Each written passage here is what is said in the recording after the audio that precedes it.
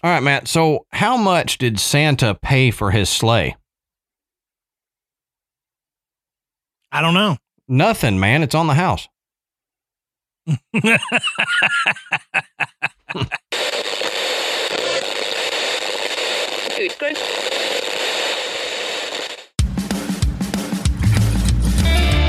Good evening, everybody, and welcome to the Graveyard. Thank you for joining us tonight. My name is Adam. And my name's Matt. Now, pull up a tombstone or settle into your casket and get comfortable because this is Graveyard Tales.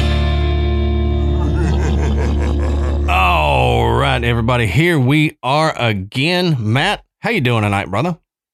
Man, I am doing fantastic. Excellent.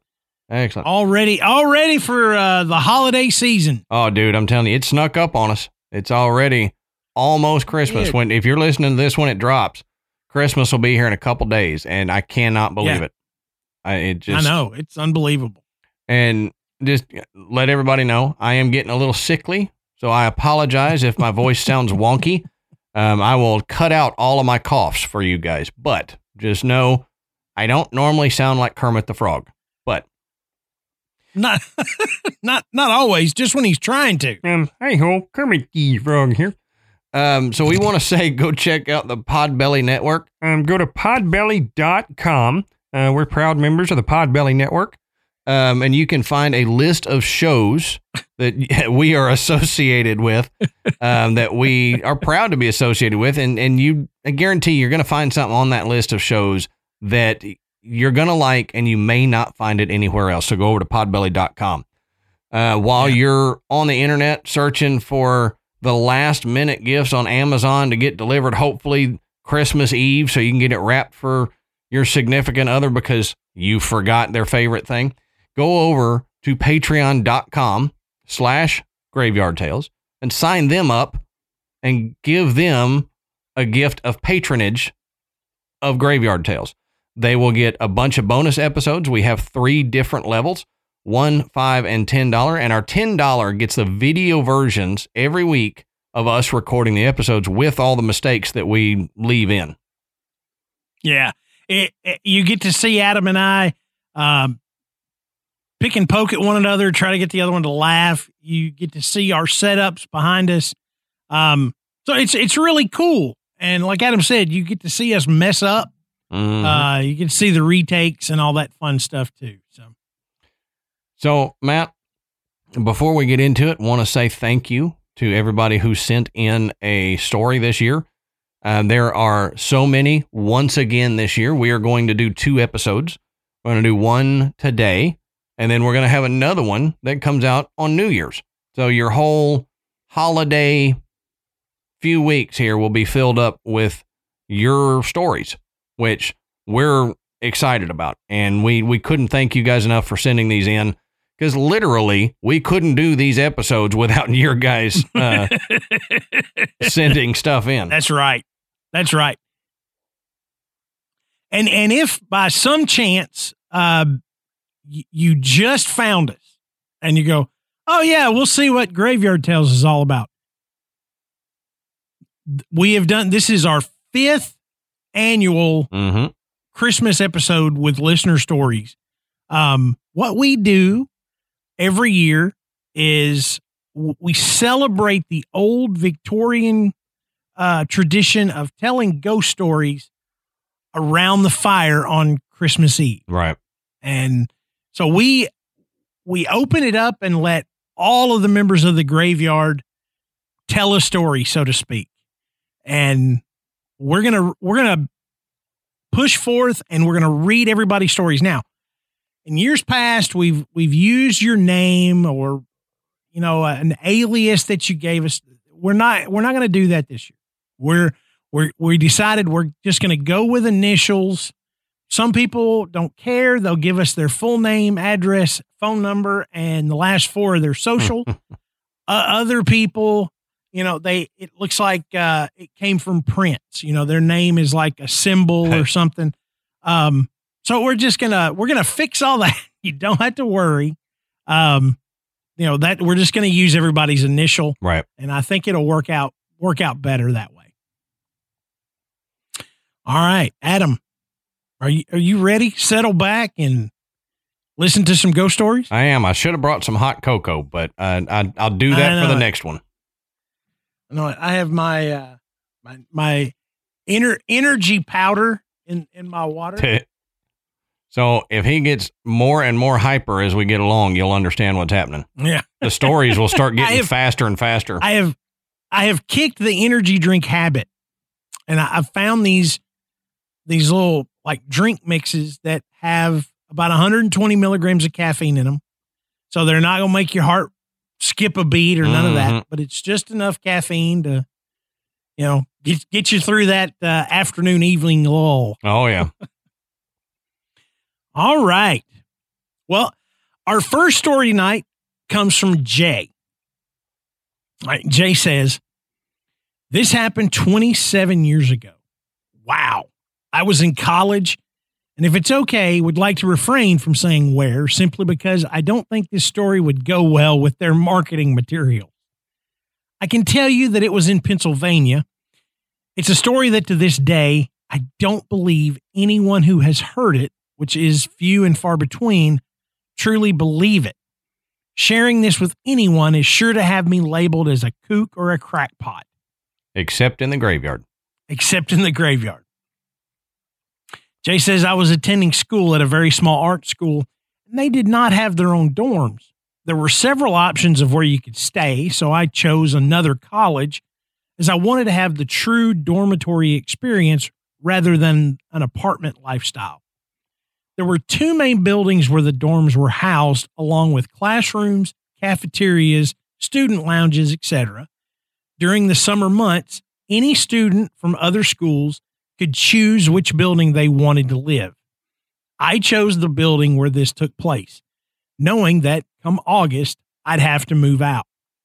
The rooms were nicer, no air conditioning, but the higher up floors had great views. I was on floor 14, and I loved it. Eventually, I had to relocate to a less attractive room and one with a roommate. And we had problems from the start, which I won't get into.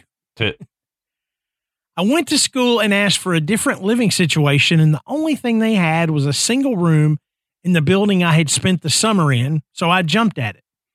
It was one of the two rooms that were actually past the exit doors and in the area of the stairwell. It was a tiny room with a lot of city light coming in, but it was worth it to be away from the crazy roommate. The very next summer rolled around, and I once again decided to keep going through school. So I was allowed to stay in my room, but was approached by the head RA to ask if I'd be interested in a paid gig as an RA for a few summer programs. This college housed high school students who were there for summer camps and programs. I jumped at the chance. So I was trained, went through classes and orientation on being a resident advisor, and received my 4-week assignment. Each week was a different group. So this was the second week, and I already knew I had this. Easy as pie. Other than a random student trying to sneak out and head to someone else's room, there really wasn't anything I couldn't handle. Until one particular night. The head RA came by to chat and walked into my room. I usually had the door open so I could just get any kind of breeze. There was no AC on the 14th floor in the summer, but mainly because I had always told my kids that I had an open door policy. After he left, I actually shut the door and laid down on the bed and remember exactly what I was doing. I was just in my underwear because it was so hot, and I hit play on the CD player, Nirvana. Nice city glow coming in, and I actually didn't have any pressing projects to work on. Then a knock on the door. I jump up and threw some clothes on and opened the door, and there was a student, a girl. I actually remembered her from orientation on our floor. She was easy on the eyes, but something was different. She wasn't trying to impress anyone and wasn't impressed by much. Honestly, she seemed like an old soul, if that makes sense, and she seemed disturbed or bothered. I had asked her the questions I was supposed to, trained to when she finally shook off the idea of being there. I asked her if she wanted to go back to her room, and she said yes. Protocol was to walk the student back and make sure they went into their room. She did not have a roommate, as per request by her parent. I walked back the long hallway to my room when I heard it. It was a chilling scream and a sound of something falling and a loud bang. I couldn't tell where it came from, so I ran into my room to dial up the head RA. While I'm talking to him, a student is standing in my doorway and said that she heard something next to her room. I hung up and ran down the hall. It was the same girl's room. I knocked and then went to open the door, and it was locked. The head RA was the only one with a master key, so I told the students, who had all come out of their rooms curious, to try and keep knocking as I ran down the hall back to my room to make the call.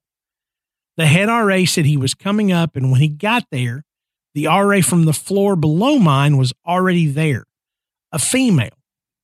So as he was able to open the door, we sent her in, and she wasn't in the room. One large room. So she opened the bathroom door, and the girl was laying in the bathtub, fully clothed but traumatized. The curtain ripped off and around her, and she was shaking.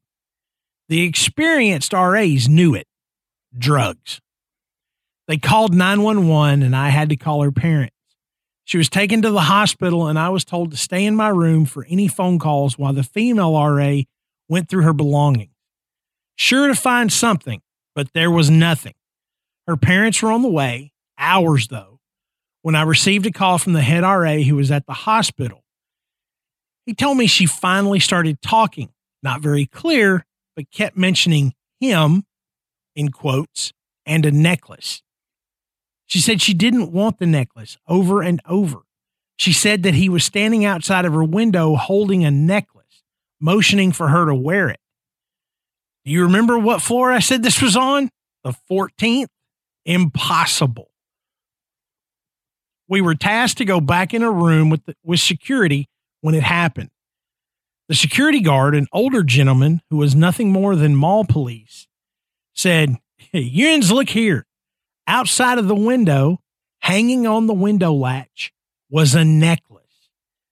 Here's what you need to know. These windows don't open. Bolted, shut, sealed tight, housing college students for good reason."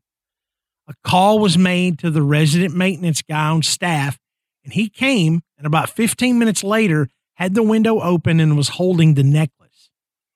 While I saw it in person, it was immediately handed over to a few college officials who made their way to the scene.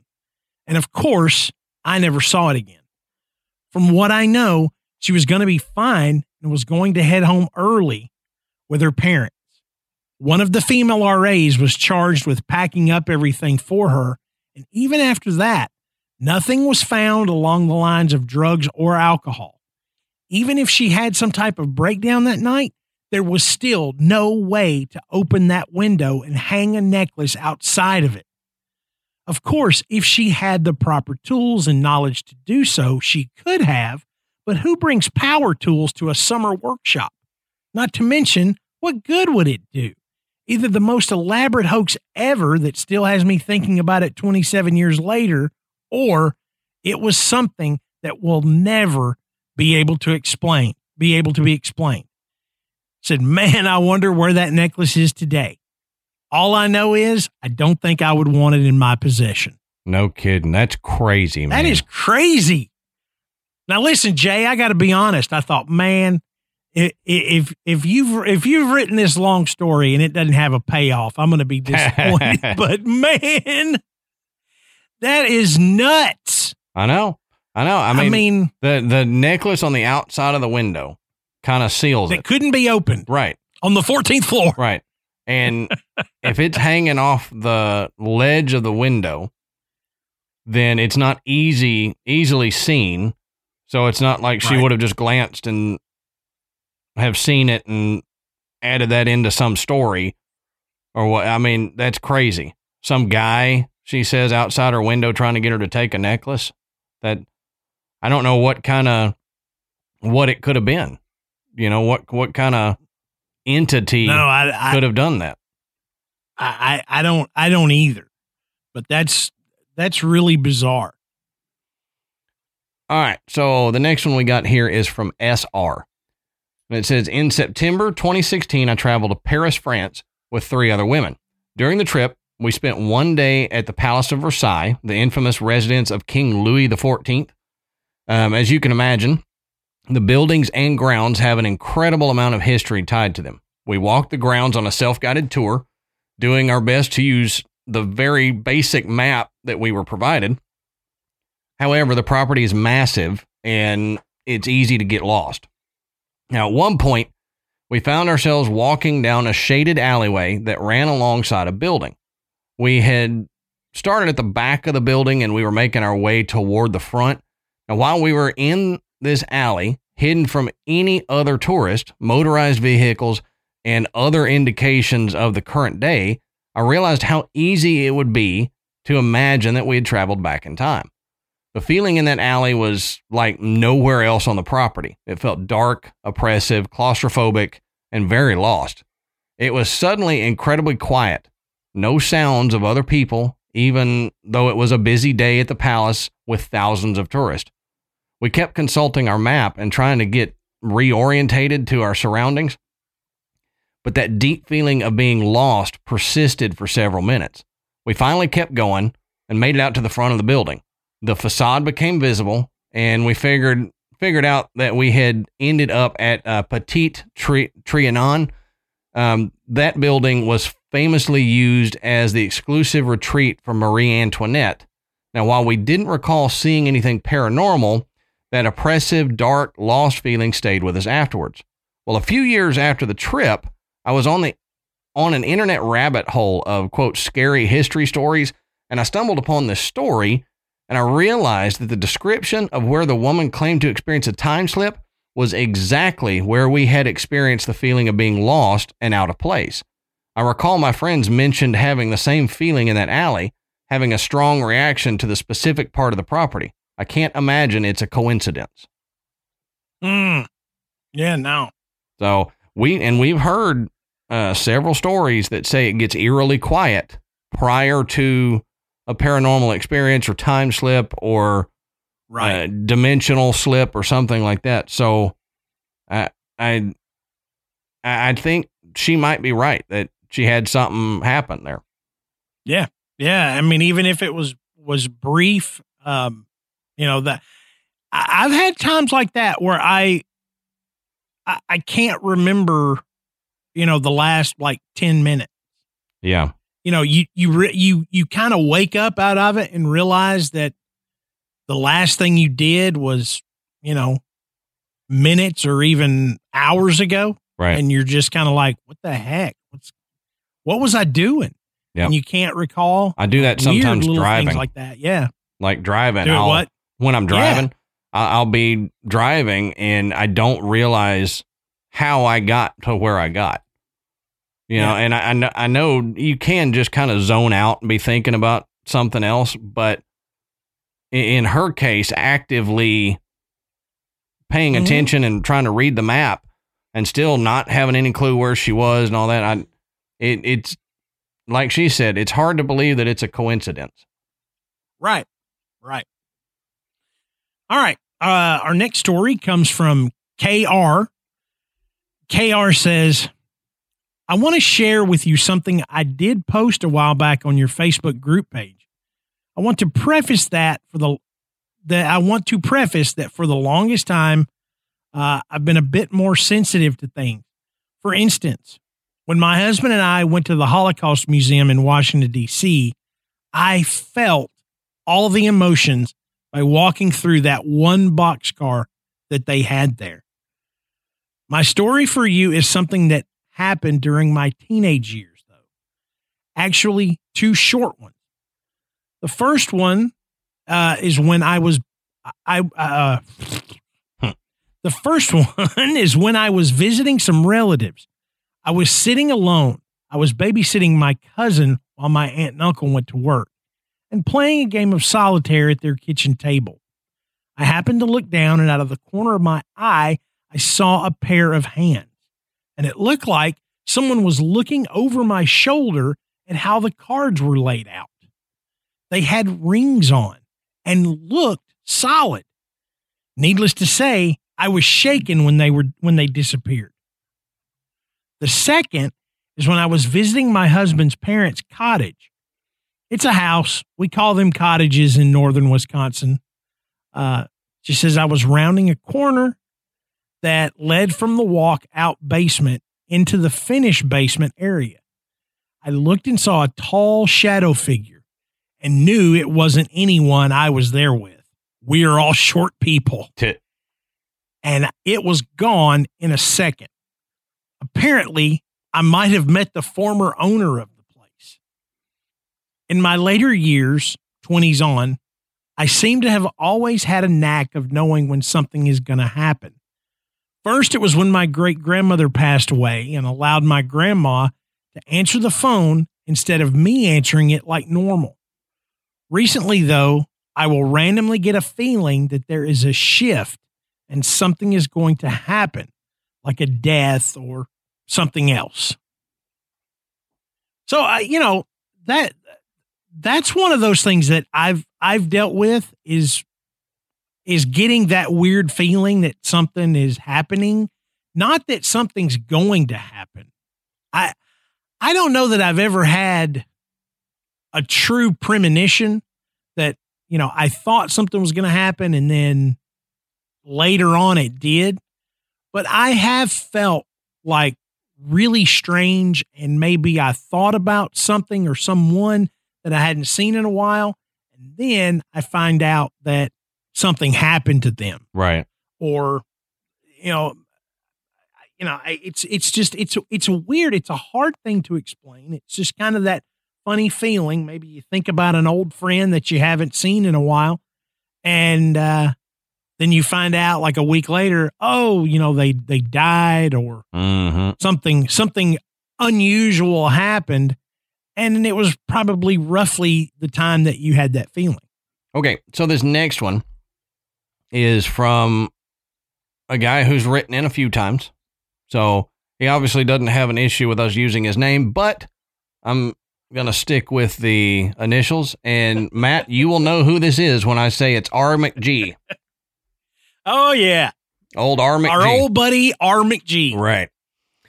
Now, he says, as you guys know, I've been a cop in South Florida for a little over 22 years. I love to share on-duty stories as these are rarely told outside of the station and locker room. Now, this story is from when I was a detective for 10 years in the Violent Crime and Homicide Division. It says, years back, I was called to a residence where a male had been found hanging in a tree. I responded to the scene to determine if this was a suicide or something more nefarious. Patrol was on scene and advised me the neighbor had called it in as they were walking their dog and found the male in the tree. No contact had been made inside the house, and the vehicle outside was registered to a male who looked similar to the male by the identification on file as the male in the tree. Now, upon looking inside the back door of the residence, which was locked, I saw several envelopes with names printed on them on the counter, as well as a handwritten note. This, due to my training and experience, was consistent with a suicide, as most leave behind multiple notes for family members, etc. Now, I went to the front door, and it was also locked and deadbolted. I called for breaching tools to check the interior of the residence, as I was told by neighbors that the decedent also had a girlfriend who was yet accounted for. Now, the girlfriend's vehicle was also on scene in front of the residence. Concerned this may be a murder-suicide, we needed to check the interior of the residence. 2 officers stood the front and rear door waiting on the breaching tools to enter. When the breaching tools arrived, we went to the rear door to pry it open, and I saw the deadbolt, which had been thrown, was now unlocked. The door handle was also unlocked. The officers on scene were perplexed because they had tried them also. There was also not electronic locks at the house because it had been restored to its original historic condition. Now, we entered and cleared the house for other victims and didn't locate anyone. We even checked the attic crawl space, all closets, and under the beds, as we were sure someone had to have opened the door when we were not looking. I checked the rear door and found it was key operated on the inside as well as the outside, and there were no keys inside the door on the interior of the house. And we went back outside after locating the notes and letters left on the counter explaining the suicide. We closed the door to wait for crime scene to photograph the residence, as it was hot and did not want the house to warm up for the crime scene techs. Upon their arrival, we went to enter the house to only find it locked, and you guessed it, deadbolted again, front and back. We again called for breaching tools and stood officers by the doors. When the tools got there, the doors on the back side were again open. We again cleared the house methodically, as we were sure we missed someone. No one was located. I told the officers to empty the closets, lift the beds, and check for missed crawl spaces or a location someone could hide. No one was located. The attic space was again cleared. The medical examiner arrived and removed the mail from the tree. I left to make family notifications. I was later informed by other detectives on scene that the locking of the door happened once more when the family arrived on scene. Upon speaking with the family, we were told that they, quote, wouldn't be surprised about the activity, as the male who was deceased was fanatical about his house and about having no one come inside, but was even more fanatical about the meticulous restoration he had done on the house and would not want any damage done to the doors that were restored. After speaking to the family, we could only assume that this was him not wanting us in the house, but also not wanting us to break the door down to do our jobs, hence the unlocking of the doors. This incident was not discussed after it happened by several of the detectives and patrol officers on scene. So some of them went, nope, not happening.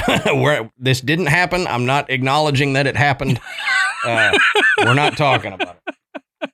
I always like R. McGee's stories. I know. He's got some of the best stories. You know, I mean, he's just from both ends, and without giving too much away, he is not only a police officer, he is a paranormal investigator. So Talk about somebody with some stories. He's got them. Yeah, no kidding. And thanks for sending in another one. I think he's probably made it every year. Oh yeah, and I hope he continues sending them in, because I love reading them. Yeah. All right. So this next one comes to us from CF. So I just had a weird experience over the past weekend that I think would be great for this holiday episode. I do need to preface this with some background. My boyfriend, who is also a longtime listener, is at Mayo Clinic with some crazy health issues. I won't get into it here, but all I will say is that it seems serious, and I haven't heard anything since late last week. His uncle was the one who broke the news about my boyfriend being at the Mayo Clinic to me. And she writes, I hope at the time of this episode that he'll be recovered at home again. So do we. So Saturday night, she says this is October 15th, 2022. So, you know, just about a month and a half ago. Very recent. Our time. Yeah. I was in bed, dead asleep. I had this experience both out of body and in body within a span of maybe 30 seconds to a minute. I felt a presence in my room. Then I was in the corner of my room, kind of by the ceiling. I think so. At this point, I'm out of my body, and I saw this figure loom over my bed. It was a shadow figure, at least from what I could see from this viewpoint. He was bending over my bed, almost like he was trying to see my face or something. As I snapped back into my body, this figure whispered in my ear, I'm in the room. Note, I was dead asleep before seeing this figure, and I don't remember waking up or anything, but I do remember telling this figure, go away, before going right back into a deep sleep. Now, the reason why I mentioned my partner being in Mayo Clinic is because I think the figure I saw was the Grim Reaper. The figure had a hooded cloak on. When he said, "I am in the room," at the time, I just thought he said my room. But later, I think he may have meant my partner's room. I've spoken to a couple of people since this encounter. One friend, who is a fellow witch, said that although she does not believe in the Grim Reaper, the death card in tarot has the Reaper on it. And that card means that there is a dramatic or drastic change upcoming.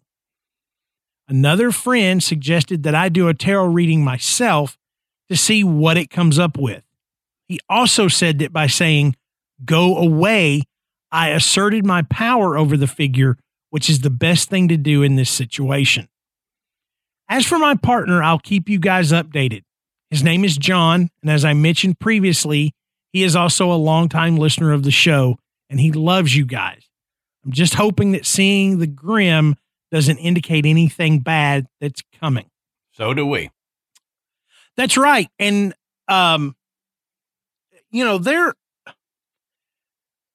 are ideas that the figure of the Grim Reaper is based on some older folklore that it's not one entity. It's multiple entities, and that these Reapers are kind of like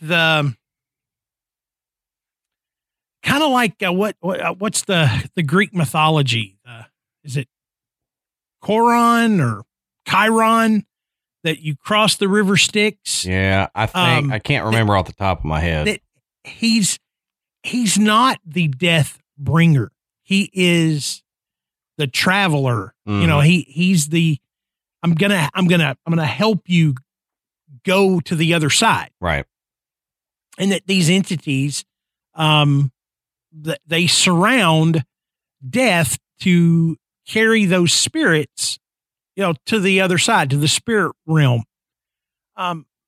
It's really up to what, your thought process is. Some people have this idea of the angel of death. It's the same thing. But with the out-of-body experience, shadow figures are very, very common. So I wouldn't immediately go to a Reaper. Right. I would say more or less a shadow person. Because it was associated with the out-of-body experience. Right. Because when we did our show on NDEs and out-of-body experiences, the shadow figures come up quite often. Right. I think you're right. I think they can be mistaken for a Reaper of some sort. Yeah. But I think you may be on the right track there, Matt. I think you are. Now the next one I got comes from JG, and in a minute you'll realize that Matt's next one comes from a JG as well. They're two different people. Just go ahead and say that. So if you're listening and you are JG, then it's either this one or the one Matt's got. So it's a roulette game here. We'll figure out which one's yours. Now this says, I'm from Long Island, New York, and no, my story doesn't involve the Amityville Horror House. It says, I worked at Winthrop Hospital, which was originally Nassau Hospital, and our department was on the main floor of the original building. When our department moved buildings, we were left behind with one other scheduling office. I had off hours between other shifts, so I spent several hours alone in our area. There was one door in and out that needed to be opened with a key card. An elevator one would need to call to our floor or the fire stairs. For about 2 weeks, every night at 5:30 or so, there would be a light knock on my door. I'd take the 3 steps across my office and open the door to find nobody there. There were no nooks or crannies for anyone to duck into, and the hallway led down about 40 feet to the rest of the building. Well, one night, I was in the middle of something and got frustrated, so when the knock came, I opened the door and said, I'm really sorry, but I'm not a nurse. There's nobody in the office who can help you anymore. Please let me do my work. I never got the knock again, as long as I was there. Incidentally, we found out during the East Coast blackout in the early 2000s that our office had been an old nurse's station and our floor had been used for geriatric palliative care. So that's kind of cool. So that knock probably happened frequently. Yep. You know, it was probably at that time something that happened quite often. Yep. And it may just be repeating itself. Medicine times or something. And it could have been the stone tape thing, just repeating itself. Yeah, absolutely. Absolutely. All right. So now for the second JG. And my JG says, I wanted to share an experience I had some years ago. It was 2006 and I was working in the coal mines in Queensland, Australia. Whew, coal mines. That's rough work. What a job, man. I was working an even time roster of 5 days on and 5 off. The mine I was working in was over 6 hours drive from my home. So accommodation was always provided. Our accommodation at the time was what I would describe as a kit style home. Small, very basic 2 bedrooms and a rectangular shape. As you walk in, the 2 bedrooms take up the entire left side and are only separated by the bathroom and toilet. On the right was a small laundry, then the kitchen, followed by the dining lounge area. As I said, very basic. I was in the second bedroom that backed onto the lounge room. As we moved in, the beds were still in boxes in each room. We had to put them together. I placed my bed in the corner of the room with one side running along the wall that backed onto the lounge room, and I settled in. Not a lot happened initially, just little things. The day after we moved in, I was in the bathroom sitting on the throne when the bathroom window just flew open with quite some force. Glad you were sitting on the toilet when that happened. How convenient was that? Oh, it was a double hung window, and if not latched properly, can sometimes just pop open. So I figured it was just that, but I definitely took notice. Apart from that, not much happened in the first few months, just some residual things like the sound of heavy boots walking through the house, but no one was there. Because mines run 24/7, when I was home on days off, my room would be occupied by another worker. He would always move the bed from where I had it and place the head of the bed against the wall to the lounge with all sides open to the room. This will become important. After a few months of moving the bed back and forth, I just started leaving it where he had it. This is where the stuff really started to hit the fan. In the dead of the night, whilst in a deep sleep, I was being woken up with the bed shaking vigorously underneath me. And sleeping on my stomach, it would make my breathing go all staggered. Still being quite dazed, I would just drift off back to sleep after it stopped as if it was a crazy dream. This went on most nights for a week or so. I was at work, not much was happening, when the whole bed shaking thing just popped into my head. And I remember thinking, I need to check out what's really going on. That night, I got back to the house and was on my own, so I looked at what possibly could be causing the bed to shake. First, I jumped up and down on the floor to see if that made the bed move. It didn't. So I said out loud, "That's not it." Then I grabbed hold of the bed frame and gave it a good shove, but it was solid, not one bit of wobble. Again, I said out loud, "No, that's not it either."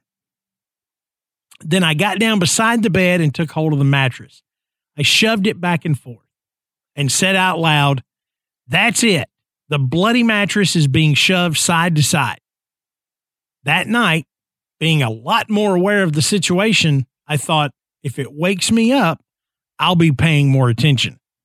Well, I was once again woken to the shaking bed.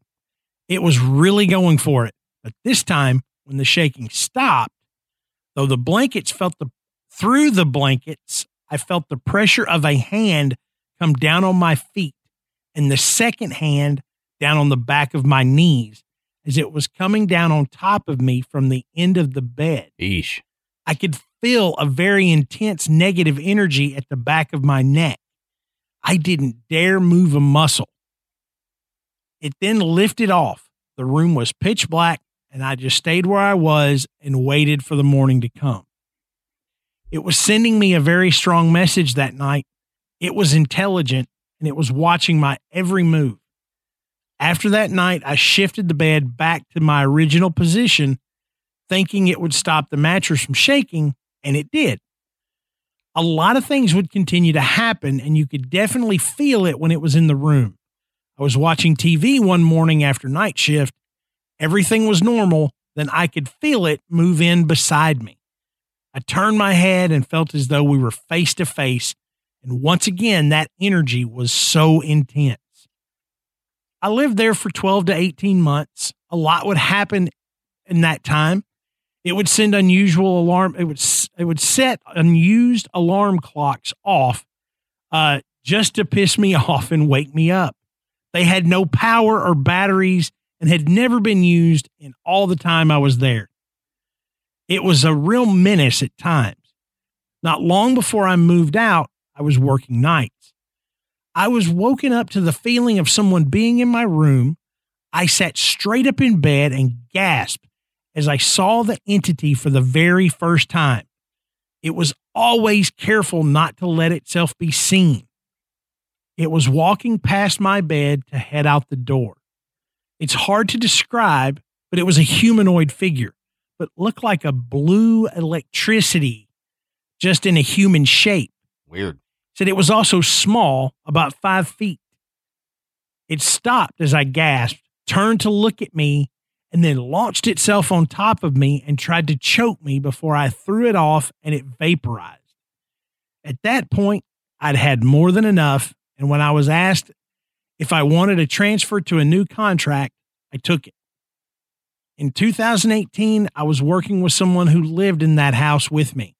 We never spoke about the things that went on back then, but I asked him if he had also experienced anything in the house. He had a wild-eyed look as he threw his arms out and said, "It would come down on top of me in bed. I nearly died," as he said that. I couldn't believe it. In a way, I was glad it wasn't just me because it helps know that I wasn't going crazy. He proceeded to tell me some crazy things that happened after I had left. It was a wild place indeed with a nasty entity that I'm sure torments people today. Good grief. I've not ever heard of an electric looking entity. Have you? Not something like he described, no. Yeah. I've heard of like shiny ones that are kind of silverish, or you get the blue mist thing, but not blue electricity type entity. I don't know what that is. Not blue in a humanoid form. Right. That's very unique. Usually, like a ball lightning is the blue electricity. You see like a ball or orb. Yeah, but it's still not a human form. Right. And it's certainly not going to attack you. Right. Man, that is crazy. I know. I can't say that I've heard any other stories quite like that. No. Especially with the amount of physical assault that comes along with it. Yeah, that's new to me. I'm glad you made it out with all that. The like Matt said, the physical assault that's happening. I'm glad you got out of there. All right, this next one comes from B. It says, now I was 13 or 14 years old. I'm 33 now, but this will always stand out to me due to the nature of the event. My parents bought their first home, a wartime home, when I was entering the second grade. The house was small but comfy, perfect for them and my brother and myself. The backyard had 2 sheds in it. One was a small barn-themed kind, super cool for my brother and I, and it was a massive fort. They turned it into a massive fort. The second one was a small shed in the back left corner of the yard. My dad made it his work man cave shed. He took down the larger one and took the wood from it and built my brother and I a small tree fort. Okay, so I now have the backyard with a little shed in the left corner. Now let's fast forward to when I was 13 or 14 years old. My parents were going to a party at their friend's house. I was planning to hang out with my friend at the house. Now we were both in love with the band Korn, and since my parents were gone, we got to listen to the albums loud on my dad's system in the living room. We honestly sat there all day listening to Korn and talking. So now the sun is setting, and they say, okay, small pause. I need to give you the layout of the room for a visual. Small wartime homes are one level. So they say, walk with me here. We are at the front door. You step into the house into a small hallway. Walk 5 feet. Left side is a door to my brother's room. Right is an even smaller hallway leading to my room and my parents and the bathroom. Okay, we are still standing in the main hallway. Keep walking straight. We are in the kitchen. Keep walking onward. We are now passing a small door on the left, laundry closet. Keep going forward. The hallway opens into a larger room, being the living room on the right, and left is a small nook for the dinner table. Windows all around the exterior wall. This is all the living room has. The sofa on the exterior wall and the TV unit and stereo on the wall directly in front of it on the interior wall of the house. It says, okay, back to the story. The sun is setting. We are sitting on the sofa. Korn is playing. I'm on the left side of the sofa. My friend, he is on the right. All of a sudden, I couldn't speak. This very, very dark shadow form came from the kitchen into the hallway, connecting the living dining room together. The shadow was a massive figure, like 6 feet tall and bigger. As it got closer to me, I could see the spirit, a larger man wearing a flannel type jacket and a trucker type hat. He was like a dark, muted color. In his right hand, there was something shiny. As I'm seeing this, my eyes are watering. I can't move. I can't talk. It feels like I have a lump or something caught in my throat. Couldn't scream if I wanted to, and believe me, I wanted to. Then, as it gets a couple feet from me, he disappears. Then I realize from this frozen state, and I turn to my friend, and he says to me, hey, did you see that? Hey, you okay? Why are you in tears? I was like, you saw him too? And he said, saw who? I didn't see anyone, but I did see sparks coming from the outlet on the wall. So happening on the left side of the room. So his vision was distracted and not looking my way. I said, no, you didn't see the guy. So my friend had an energy surge experience from the outlet on the wall, whereas I saw this big dark shadow man. Now, my parents stopped off at home an hour or so after this to pick something up that they forgot, and I told them the whole story. They thought it was me being silly and making stuff up, as I had told my parents before that I saw my great-grandmother on a few occasions a couple years before. I think it just scared my mom. They talked to our neighbor across the street from us about what had happened, and the neighbor told my parents that there was a man who lived in their house years ago, and he went to prison for something that was unrelated to what is said next, apparently, is what they're saying. He used to pay kids money to take them in the shed. That's as far as I'm going to go. He was a taller, bigger guy that met the same description as the spirit I saw. I never knew of this story, nor did I see any old photos, etc. I would not have had any prior knowledge. It was the wildest experience I had with a dark spirit or residue of a person's energy, etc. I've had dark things happen when I used divination tools. None froze me quite like this one did. I never saw the spirit again in that house. Man. What about the outlet? Yeah. Sparking out like that. That's what I was going to say. The fact that she saw one thing and he saw something else, that's pretty wild. I think what they both saw was just energy. Yep. You know, that the way a spirit would make a light flicker, something like that. You know, this one obviously had enough energy that it was able to interfere with the electrical workings of the house, right? You know, causing a spark. Or maybe that was a full intent. Maybe the idea was I'm going to distract one and appear to the other. Yep. That's crazy. It's like we see with some UFO encounters where somebody will see the UFO, but then somebody else gets like a screen memory of a flipped over car burning on the side of the road instead of a UFO. And that's what it reminds me of is she was supposed to see the entity. He was not. Yeah. So he saw the electrical surge. She saw what it really was. Yeah. Ooh, crazy. Freaky. All right. Now, this one comes from TT. TT says, I have a few stories, albeit small ones, all centered around the house I grew up in and still live in. This one didn't happen to me, but to my sister, and it's a very quick one.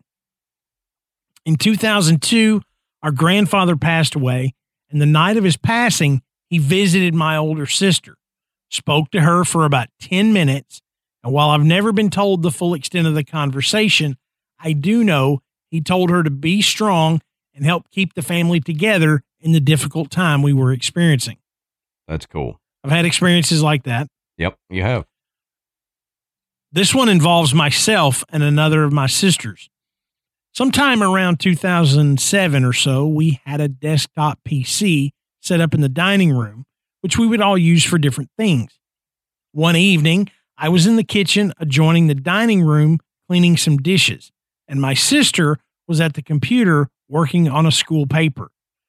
She left the desk to make a cup of tea, and while we were both in the kitchen, we heard what sounded like footsteps followed by the distinct clacking sound of a keyboard. Sure as anything, the screen had an assortment of random characters on it, which although they didn't form words or anything significant, it was rather scary to see in an empty room. Well, sure. Yeah, it is. But my favorite, the longest, and the most personal of all. One night around 1 a.m., I woke up from my sleep and needed to use the bathroom. So I went from my bedroom to the bathroom, and when exiting the bathroom, I could make out the shape of my 3-year-old niece approaching from her room to go into the bathroom. So I moved aside so she could get past. I distinctly remember feeling her brush past my arm. I went back into the bedroom and could hear the sound of the bathroom door opening and shutting. When I was back in bed, I heard from the next room the sound of my other niece moving in her bunk bed, followed by the distinct sound of the niece I thought had passed me in the hallway beginning to cry in her own bed on the bottom bunk. To this day, I don't know what I saw and felt, but the thought of it sends a shiver up my spine every time it comes to mind. The house I live in has definitely got some unseen occupants. We are familiar with, it says both ones we are familiar with and unfamiliar with. Over my 25 years of life, I've seen grandparents I never met. I've seen my grandfather, who I have a vague memory of, and I've seen shadow people as much as twice a week since I was a child. Wow. Living in a quote-unquote haunted house isn't something everybody can handle. But in this particular case, it feels almost comforting knowing that grandparents I never got to meet are still hanging around and keeping an eye on the family. Uh-huh. And that is cool. And that's an awesome way to look at it. Yeah. My family does the same thing, with the house that I grew up in. We just kind of accept it, and we make the assumption that over, the 40 some odd years that my parents have lived in that house, whatever is there is not dangerous, malicious. It's almost protective. So we just kind of learn to accept it, and everything's okay. Now I realize not everybody is as fortunate, and that some of the activity people experience in their homes is just a huge upheaval. But I think, living in this house and understanding that maybe the spirits of grandparents still reside there, it is good. It is comforting. Right. So I think it's a great story. And I like the thought that maybe it was a doppelganger or out of body experience with the niece, because if you're dreaming about having to go to the bathroom, then sometimes you dream really intently that you're walking to the bathroom and using the bathroom. Maybe she was having that dream and actually out of body experience astral projected herself into the bathroom. Yeah. And what I would want to know is, did she wake up and start crying because she was wet? Yeah. Yep. Exactly. And she projected herself going to the bathroom, but that doesn't empty your physical bladder. Right. Right. But when her projected self got there, she relaxed and woke up wet. Mm-hmm. Yep. Man, that is cool.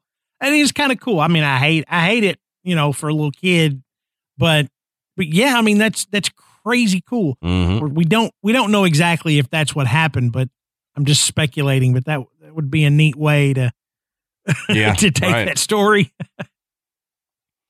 All right. So this next one comes from KK. It says, I wrote in last year about my haunted preschool. I hope you remember me because I have a lot more stories and you guys are probably going to be hearing from me annually for a while now. There's no stopping this train now. Bring it on. We love it. It says, I wanted to share a story that I found very sweet rather than scary. To start, my husband and I are both preschool teachers. This means that unfortunately we will never be millionaires, but it's okay because we don't do it for the money. When we got married, we spent a good deal of time saving up to purchase my wedding ring. It's a unique piece crafted by an individual jeweler in Charlotte, North Carolina, and I had to have it. This ring is my most prized possession. I always know where it is, and it never leaves my finger for more than a few moments. I can't express how much I love this ring. One night I went to bed as usual, with no suspicion that anything was amiss.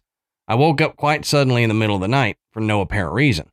I realized that my wedding ring was not on my finger anymore. Thinking that maybe I'd accidentally left it on the kitchen counter after cooking dinner, I rushed to check. The ring wasn't there. I woke my husband up, tearing the blankets off the bed and throwing the pillows aside, looking for my ring, wondering if maybe it had slipped off my finger while I was asleep. No ring. Distraught, I turned on every light in the apartment and tore the place apart, searching every corner, nook, and cranny in search of my ring. After over an hour of searching, my husband and I turned up nothing. I was inconsolable. I thought my ring must be gone for good, but I had no idea how it had gotten lost in the first place. I cried myself back to sleep that night. I'm normally a pretty heavy sleeper, so something as light as a touch of a hand isn't enough to wake me. However, I woke up again a few hours later feeling a very light touch in the palm of my hand. I'd fallen asleep on my back with my hand open on the top of my covers. Half asleep and very confused, I looked at my hand. Resting gently in my palm was my wedding ring. I immediately woke my husband up, overjoyed to have my prized possession back. When my husband saw the ring in my hand, he said, "Your grandma must have found it for you." And I think that my husband is 100% right. My grandmother, who had passed away several years earlier, had quite a taste for expensive jewelry, which she rarely ever let anyone else touch. I inherited several of her favorite pieces upon her passing. I believe that my grandmother saw how upset I was and understood how much I needed my ring back. Although I'm still at a loss as to how it disappeared in the first place, I'm happy to say that my ring is still on my finger and hasn't disappeared since. Happy holidays. Man, that's cool. Yeah. I've had situations like that happen where you lose something and you look and you look and you look and then you just kind of ask the air, please, can I have this back? And then it comes back. So yeah, I think that's, I think it's fantastic. Yeah. Get the ring back from your grandmother. Yeah. All right, Adam, our next story comes from MF. You know, that was my great grandfather's initials And Was it? when I was a kid, his name was Maurice Frank. And when I was a kid, I used to hear him complaining to my great grandmother that everybody called him MFer. And I had no idea what that meant yet. And then when I got older and learned, he had already passed away. But I was like, man, I'm sorry. Yeah, I know. It's unfortunate, when your initials, coincide with, a term like that. Mm-hmm. But in MF, we're not going to call you that. Nope. So MF says, my grandparents lived in a farmhouse in California that dated back to the 1800s. Through the years, it had undergone a lot of expansions and repairs. And when they bought it, it was a 2-bedroom house with an attic and a basement, as well as outbuildings that had been used as housing for farmhands and such. My grandfather continued with remodels, one of which was turning the attic into a sewing room / library / office for my grandmother and himself. Now, I would love to say that the basement came into play here, but it does not. Of course, it was one of those infinitely dark, humid, and scary as all get out, but I avoided it as much as humanly possible. Still, the house to me always had an odd feeling or atmosphere. All the stereotypical things, feeling watched, hearing weird things from empty parts of the house, and just the overall feeling that there was someone or something nearby. But the one occasion that really stuck with me was when my grandmother died of a brain hemorrhage when I was 5 or 6. This was my first experience with the death of someone near and dear to me, and I tried to wrap my juvenile mind around the idea that I would never see my grandmother again, who I was very close to and loved very much. In what I now recognize as a form of grief and attempt at acceptance, I had gone upstairs to the sewing room that was hers. I was up there by myself, just slowly walking around, taking in all the tools and books and knickknacks that grandparents had on display. But while looking out the window, I heard from behind me a soft yet audible sigh. Knowing that I was the only one in the house, the remaining family gone into town, and my grandfather outside in his workshop, my heart skipped a beat as I spun around, scanning the entire room, looking for the source of the sound. Again, I had the feeling that I wasn't alone, stronger than I had ever before. Yet it wasn't one that invoked worry of malevolent intent. Even so, I raced down the stairs and out of the house. I refused to ever go upstairs alone again and was adamant to never be left alone in the house. Looking back now, considering the lack of any hatred or anger in the presence and the softness of the sigh and where I was when I heard it, I'm rather sure that it was my grandmother making a quick stop to say goodbye. Yeah. Yep, probably. Great story. That I think a lot of people have these experiences. I think that people will have these experiences when they lose someone close to them and they don't share it because there's so much emotion tied to it that I think people overlook it. Right. And they don't realize what they've just experienced. And they maybe just feel like, well, I was just so emotional that, I wanted it to be my grandmother or whatever. Right. But I think that a lot of people, if they really get down and be truthful to themselves, will realize that they've had a similar experience. Right. I agree. All right. So the next one comes from JK. Says the story I would like to share with you is about the flashlight kids and the time for which I had an encounter with one. Now, the flashlight kids are a local variant of the stories of the black-eyed kids. I've heard about them in Nebraska a couple times, but despite my avid listening to paranormal podcasts, I've yet to hear about them in any other state. I'm not certain when the first black-eyed kids sighting was. I have heard the story of the man who supposedly was the first to experience an encounter with them, and how they approached his car outside a movie theater and frequently asked the man to let them in, and how the tensions increased. He then realized the kids had no eyes, just merely black voids in their place. I am not sure of the year that it happened, but I first heard of the flashlight kids in 1996, a very long time before I had ever heard the story of the black-eyed kids. Though on a timeline, I'm not sure which story actually predates the other. Well, in 1996, I was in an elementary school, and a girl I knew came running up the school walk while we were lined up waiting for our classes turn to go inside. She was a big fan of spooky things, so she very excitedly started telling me the story of how her stepfather encountered a flashlight kid the night prior. I'd never heard of such a thing.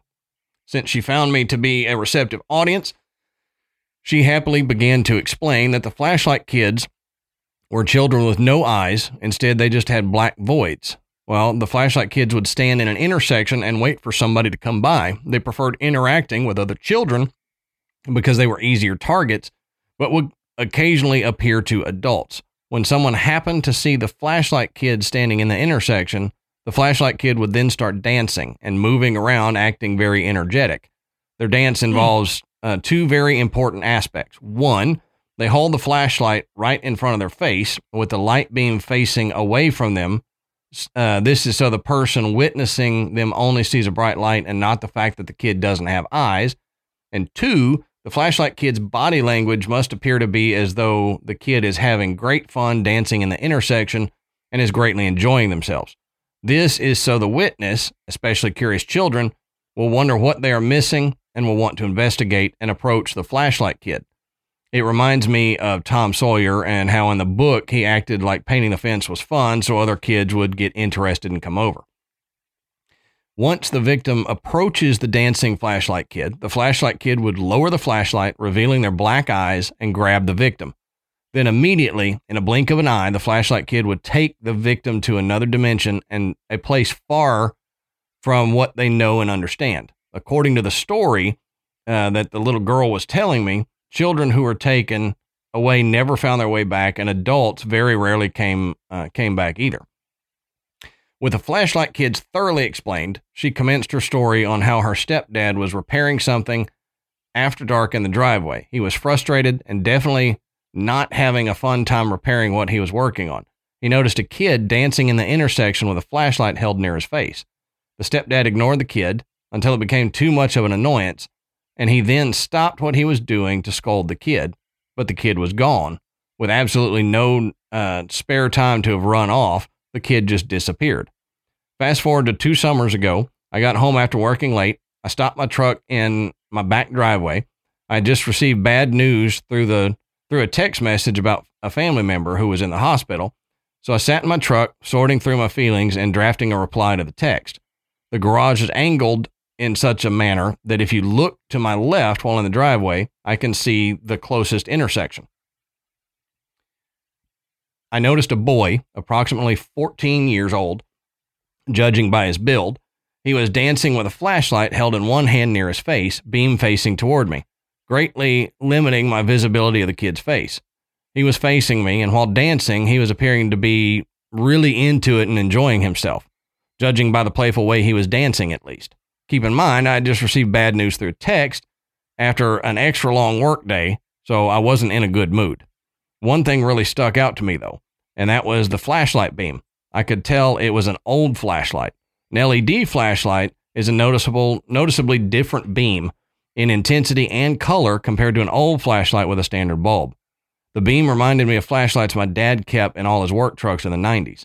The old Maglite flashlights that were painted dark red were about 1.5 feet long, with heavy compared to modern flashlights, and had a black push button that made a very audible click when pressed. That's what the beam of the flashlight reminded me of.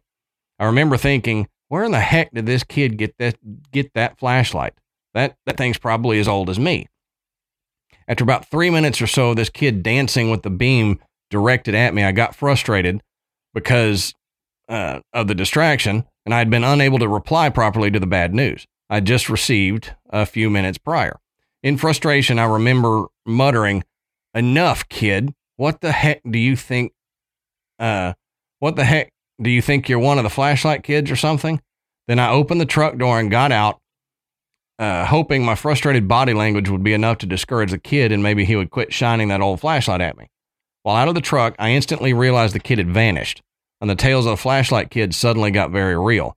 I decided to quickly run over to the intersection to see if I could see what happened to the kid. I'm not a dummy, so I opted to cross to the other side of the street away from my house before I ran to the intersection just to put an extra 15 feet or so between me and the creepy kid. He was gone. He disappeared. In the short time that it took me to get out of my truck, the kid had disappeared. Now, standing in the intersection, I could see clearly in all four directions. He was nowhere to be found. I instantly got goosebumps. I couldn't see him, but I got this really weird feeling that I was being observed, so I went in my house. There's two things that stick out to me, along with two interesting possibilities that I've thought about. One, interdimensional spaces. A lot of paranormal things happen in the in-between spaces. Crossroads or a intersection would definitely fit that definition. Absolutely, I agree with that. The act of consenting. In stories of black-eyed kids, they ask to come into your car or house. If you refuse, they won't come in. You have a choice to consent to their entering, though it's obviously not advised. With a flashlight kids, you have to physically make the decision to approach them. They won't approach you. In both flashlight kids and black-eyed kid stories, you have the choice to be a victim if you choose. The two possibilities I've thought of to explain part of the phenomenon is maybe the flashlight kids can't speak. Black-eyed kids can ask to come in your house or car. Maybe the flashlight kids can't speak and instead try to tempt you into making the decision to come to them. Maybe bad vibes or dark energy has a lot to do with who the victim is. Dark entities will sometimes pick up on bad energy and use it as fuel. Keep in mind, I was reeling from the bad news I received about a sick family member. That I'll agree with that too. Mm-hmm. It says, while that is interesting possibility, there's something that appears a little more likely to me than that. Maybe the flashlight kids use the fun dancing to encourage children to come investigate out of curiosity, and maybe they use frustration to get adults annoyed enough to approach them. It would make sense why I saw the kid when I was already upset, and while my frustration probably already putting off bad vibes. Also, the stepdad in the schoolgirl story I first told in this email was frustrated working outside in the dark when the flashlight kid appeared. So there might be some sort of parallel there. In the end, I only have speculations and theories. P.S. My family member I mentioned beat the illness and got better. Ah, good. That is an interesting version of a black-eyed kid story. It sounds very similar to a BEK story, but seems regionally different. Yeah, and I've not ever heard that particular variation of it. But I like your theories. My thought on the black-eyed kids has always been it's some other type of entity that takes this form. Right. Whether to gain a closer access to the living or humans or whatever. So it very well could be. And I think that would, maybe not explain, but it would give a little bit of validity to the variations based on region. That if an entity, an intelligent entity, is in a certain area, and if their goal is to lure people to them, they may do different things based on where they are. Right. So maybe that's how I don't know. Again, I'm just speculating, but I've always felt that the black-eyed kids were some type of entity that, that was their whole purpose was to lure people, but to what end, I don't know. Right. I think without getting taken by one, you may not know. Yeah. And there's nobody running around going, hey, guess what happened to me? Yeah, right. These black-eyed kids are actually pretty cool. Yeah. They got me drunk. It was cool. Yeah. Something tells me it's not. Yeah, I think you're right. All right, let's go to this one that comes to us from SG. SG writes, back in 2016, my best friend knew I was a diehard paranormal junkie and thought it would be fun to get me a Ouija board for my birthday. Looking back, I'm not sure it was the greatest gift. While our Ouija board session was mostly uneventful, the weeks that followed were some of the darkest and scariest I've ever encountered. Nevertheless, she brought it over, lit some candles, turned the lights off, and gathered around the board. For a long time, nothing happened. Anytime the planchette moved, we would laugh nervously and blame one another. At some point in the night, there was a marked change in the atmosphere of the room. We had an audio recorder rolling in hopes of capturing any EVPs during our session. I remember seeing my friend jump and say, "What the hell was that? Something just touched me." After reviewing the audio from that moment, we heard my friend reacting to something touching her and then a small female voice saying, "Hi." Must be a little girl, right? Wrong. It's never just a little girl. No. It started getting late, and we decided to wrap up the mostly uneventful session. Look, I think if you got touched by something, that qualifies as eventful. Yeah. Yeah, I agree. We said our goodbyes to the spirit world and ended the session. There was a noticeable heaviness in the air that neither of us wanted to acknowledge. As I was getting ready to take my friend home, she thought it would be funny to pretend some tap water was holy water and sprinkled it around the room. Hit. I rolled my eyes and laughed nervously, told her she was being ridiculous, and we left. I dropped her off and still couldn't shake the feeling that I had made a grave mistake messing with that board. I come from a religious home, and while my parents aren't superstitious, they had one strict rule: no Ouija boards ever. Yeah. That's a good rule. I agree.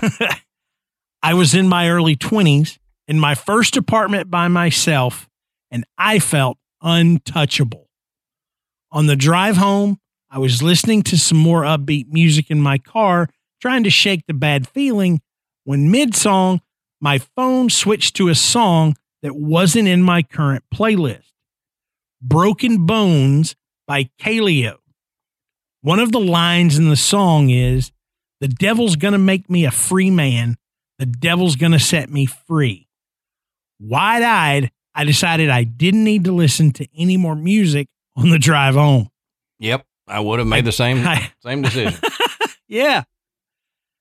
I got home and was in the bathroom getting ready for bed. While I was changing, I was startled by a sudden splash of water in my face. I immediately started looking around the room and up at the ceiling, looking for a source of water. I wasn't facing the sink, and I couldn't find a leak in the ceiling, no source of the sudden spray of water. My mind immediately flashed to my friend jokingly splashing holy tap water around my studio apartment and had the distinct feeling that I was being mocked by something. That night, the dreams started. In my dream, I would wake up in my bed in my dark apartment and look towards the foot of my bed. In the doorway, about 15 feet away, just outside the reach of the light from the street lights, was a dark shadow. I was immediately paralyzed with fear. As the shadow started creeping closer, I jolted awake, drenched in sweat. I looked toward the doorway, and there was nothing there. It was just a dream. I was just worked up from our uneventful spirit board session. The next few days, the dreams continued. Every night, the shadow in my dream would get just a little bit closer than the night before. Every time I woke up, it wasn't there. My tiny studio apartment was normal. My mood started to change. I became more irritable and depressed. I became almost obsessed with the spirit board. I continued to tell myself that it was all in my head. Then, weird things started to happen around my apartment. My apartment building was built in the 1930s. No central heat and air, lead paint, and original wood floors. The windows were huge and heavy, the kind that you needed 2 arms and a strong back to open. One of the windows I had opened for a few weeks, as the fall weather was in Minneapolis, where I was living at the time, was beautiful. My cat was laying in the window frame, enjoying the cool night air, when suddenly the window that had been open for weeks was slammed shut. Don't worry, somehow my cat used his cat-like reflexes. You know, cats don't have cat-like reflexes. Cats have cat reflexes. Yeah. Cats just have reflexes. That's right. Yeah. That's funny. But it says my cat used his reflexes and was able to get out before it would have inevitably crushed him. My beloved cat and I were absolutely horrified. Still, I brushed the event off and told myself it was an old building. It could have been the house settling or trying to kill my cat. Either way, the whole event left a bad taste in my mouth. Sometime later, I was watching TV in bed when a huge commotion in the kitchen jolted my attention.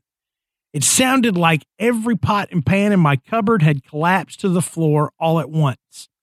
I ran to the kitchen, assuming my cat had gotten into the cupboard, but when I got there, everything was in its place. The cupboard door was shut, and my cat was sitting in a chair in the bedroom, looking as confused as I was. The dreams continued. Every night, that creepy shadow continued to get closer to me before I woke up. One morning, while I was changing and getting ready for work, I noticed 3 4-inch scratches on my side. While I could have scratched myself, I keep my nails very short, so it was unlikely. Maybe it was my cat, but he never messed with me in my sleep, especially because I was always covered in blankets. I finally broke down and talked to my mom. As much as I wanted to keep this issue to myself, I had to tell someone. I needed my mom. I was spiraling into depression, and I was feeling so aggressive toward everyone around me.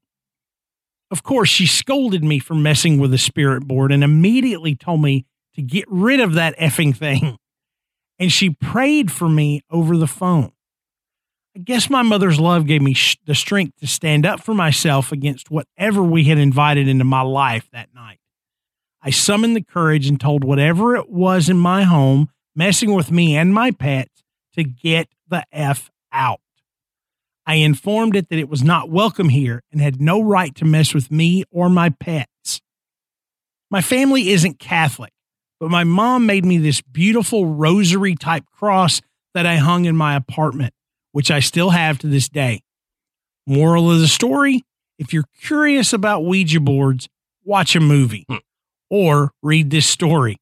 When you use a spirit board, you are literally opening your entire home and existence to whatever crazy spirit or demon that wants to walk in. Yep. You might think you're talking to a loved one, but you can't know for sure, and it's not worth it. And you know, Adam and I have said that many, many times on this show. We both have had negative experiences with Ouija boards, and it's not a good idea. It doesn't, and truthfully, it doesn't matter if you believe or not. Right. Okay. I mean, belief in it doesn't make it real or not real. So why tempt fate? Right. I agree with you.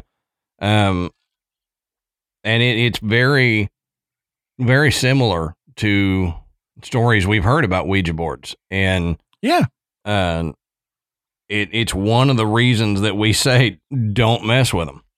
All right. Thank you, everybody that sent us stories. I mean, these are some fantastic stories. Oh, yeah. I mean, we've had some good ones in the past, but I mean, consistently, you know, we're really seeing some great experiences. You can tell by the way these folks wrote them, that, you know, it really touched them and they really felt the experiences they had. Thank you so much for opening up and sharing that with not just Adam and myself, but with the entire graveyard. We really, really appreciate it. And don't forget, we've got more listener stories coming your way. So check back for episode 2 of listener stories. We've got more stories coming. So don't forget, check them out. Right. And while you're waiting, you can go check out our website. It's graveyardpodcast.com. And there you can find links to purchase Graveyard Tales merchandise. You can listen to the show, and you can become a patron. And we always thank the folks that have helped support the show over the years. It has been invaluable, and it's allowed Adam and I to keep the show going, to keep our equipment in working order so that we can continue to put out more content for you guys. Check out our Facebook group. It is called The Graveyard.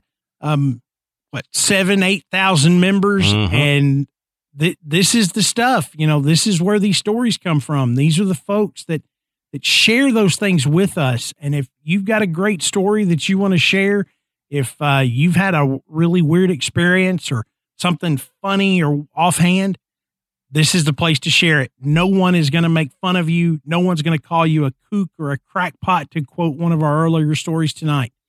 It's a safe place. So be sure and check out our next episode. We're going to have more listener stories. And until next time, we'll save you a seat in the graveyard. See you soon.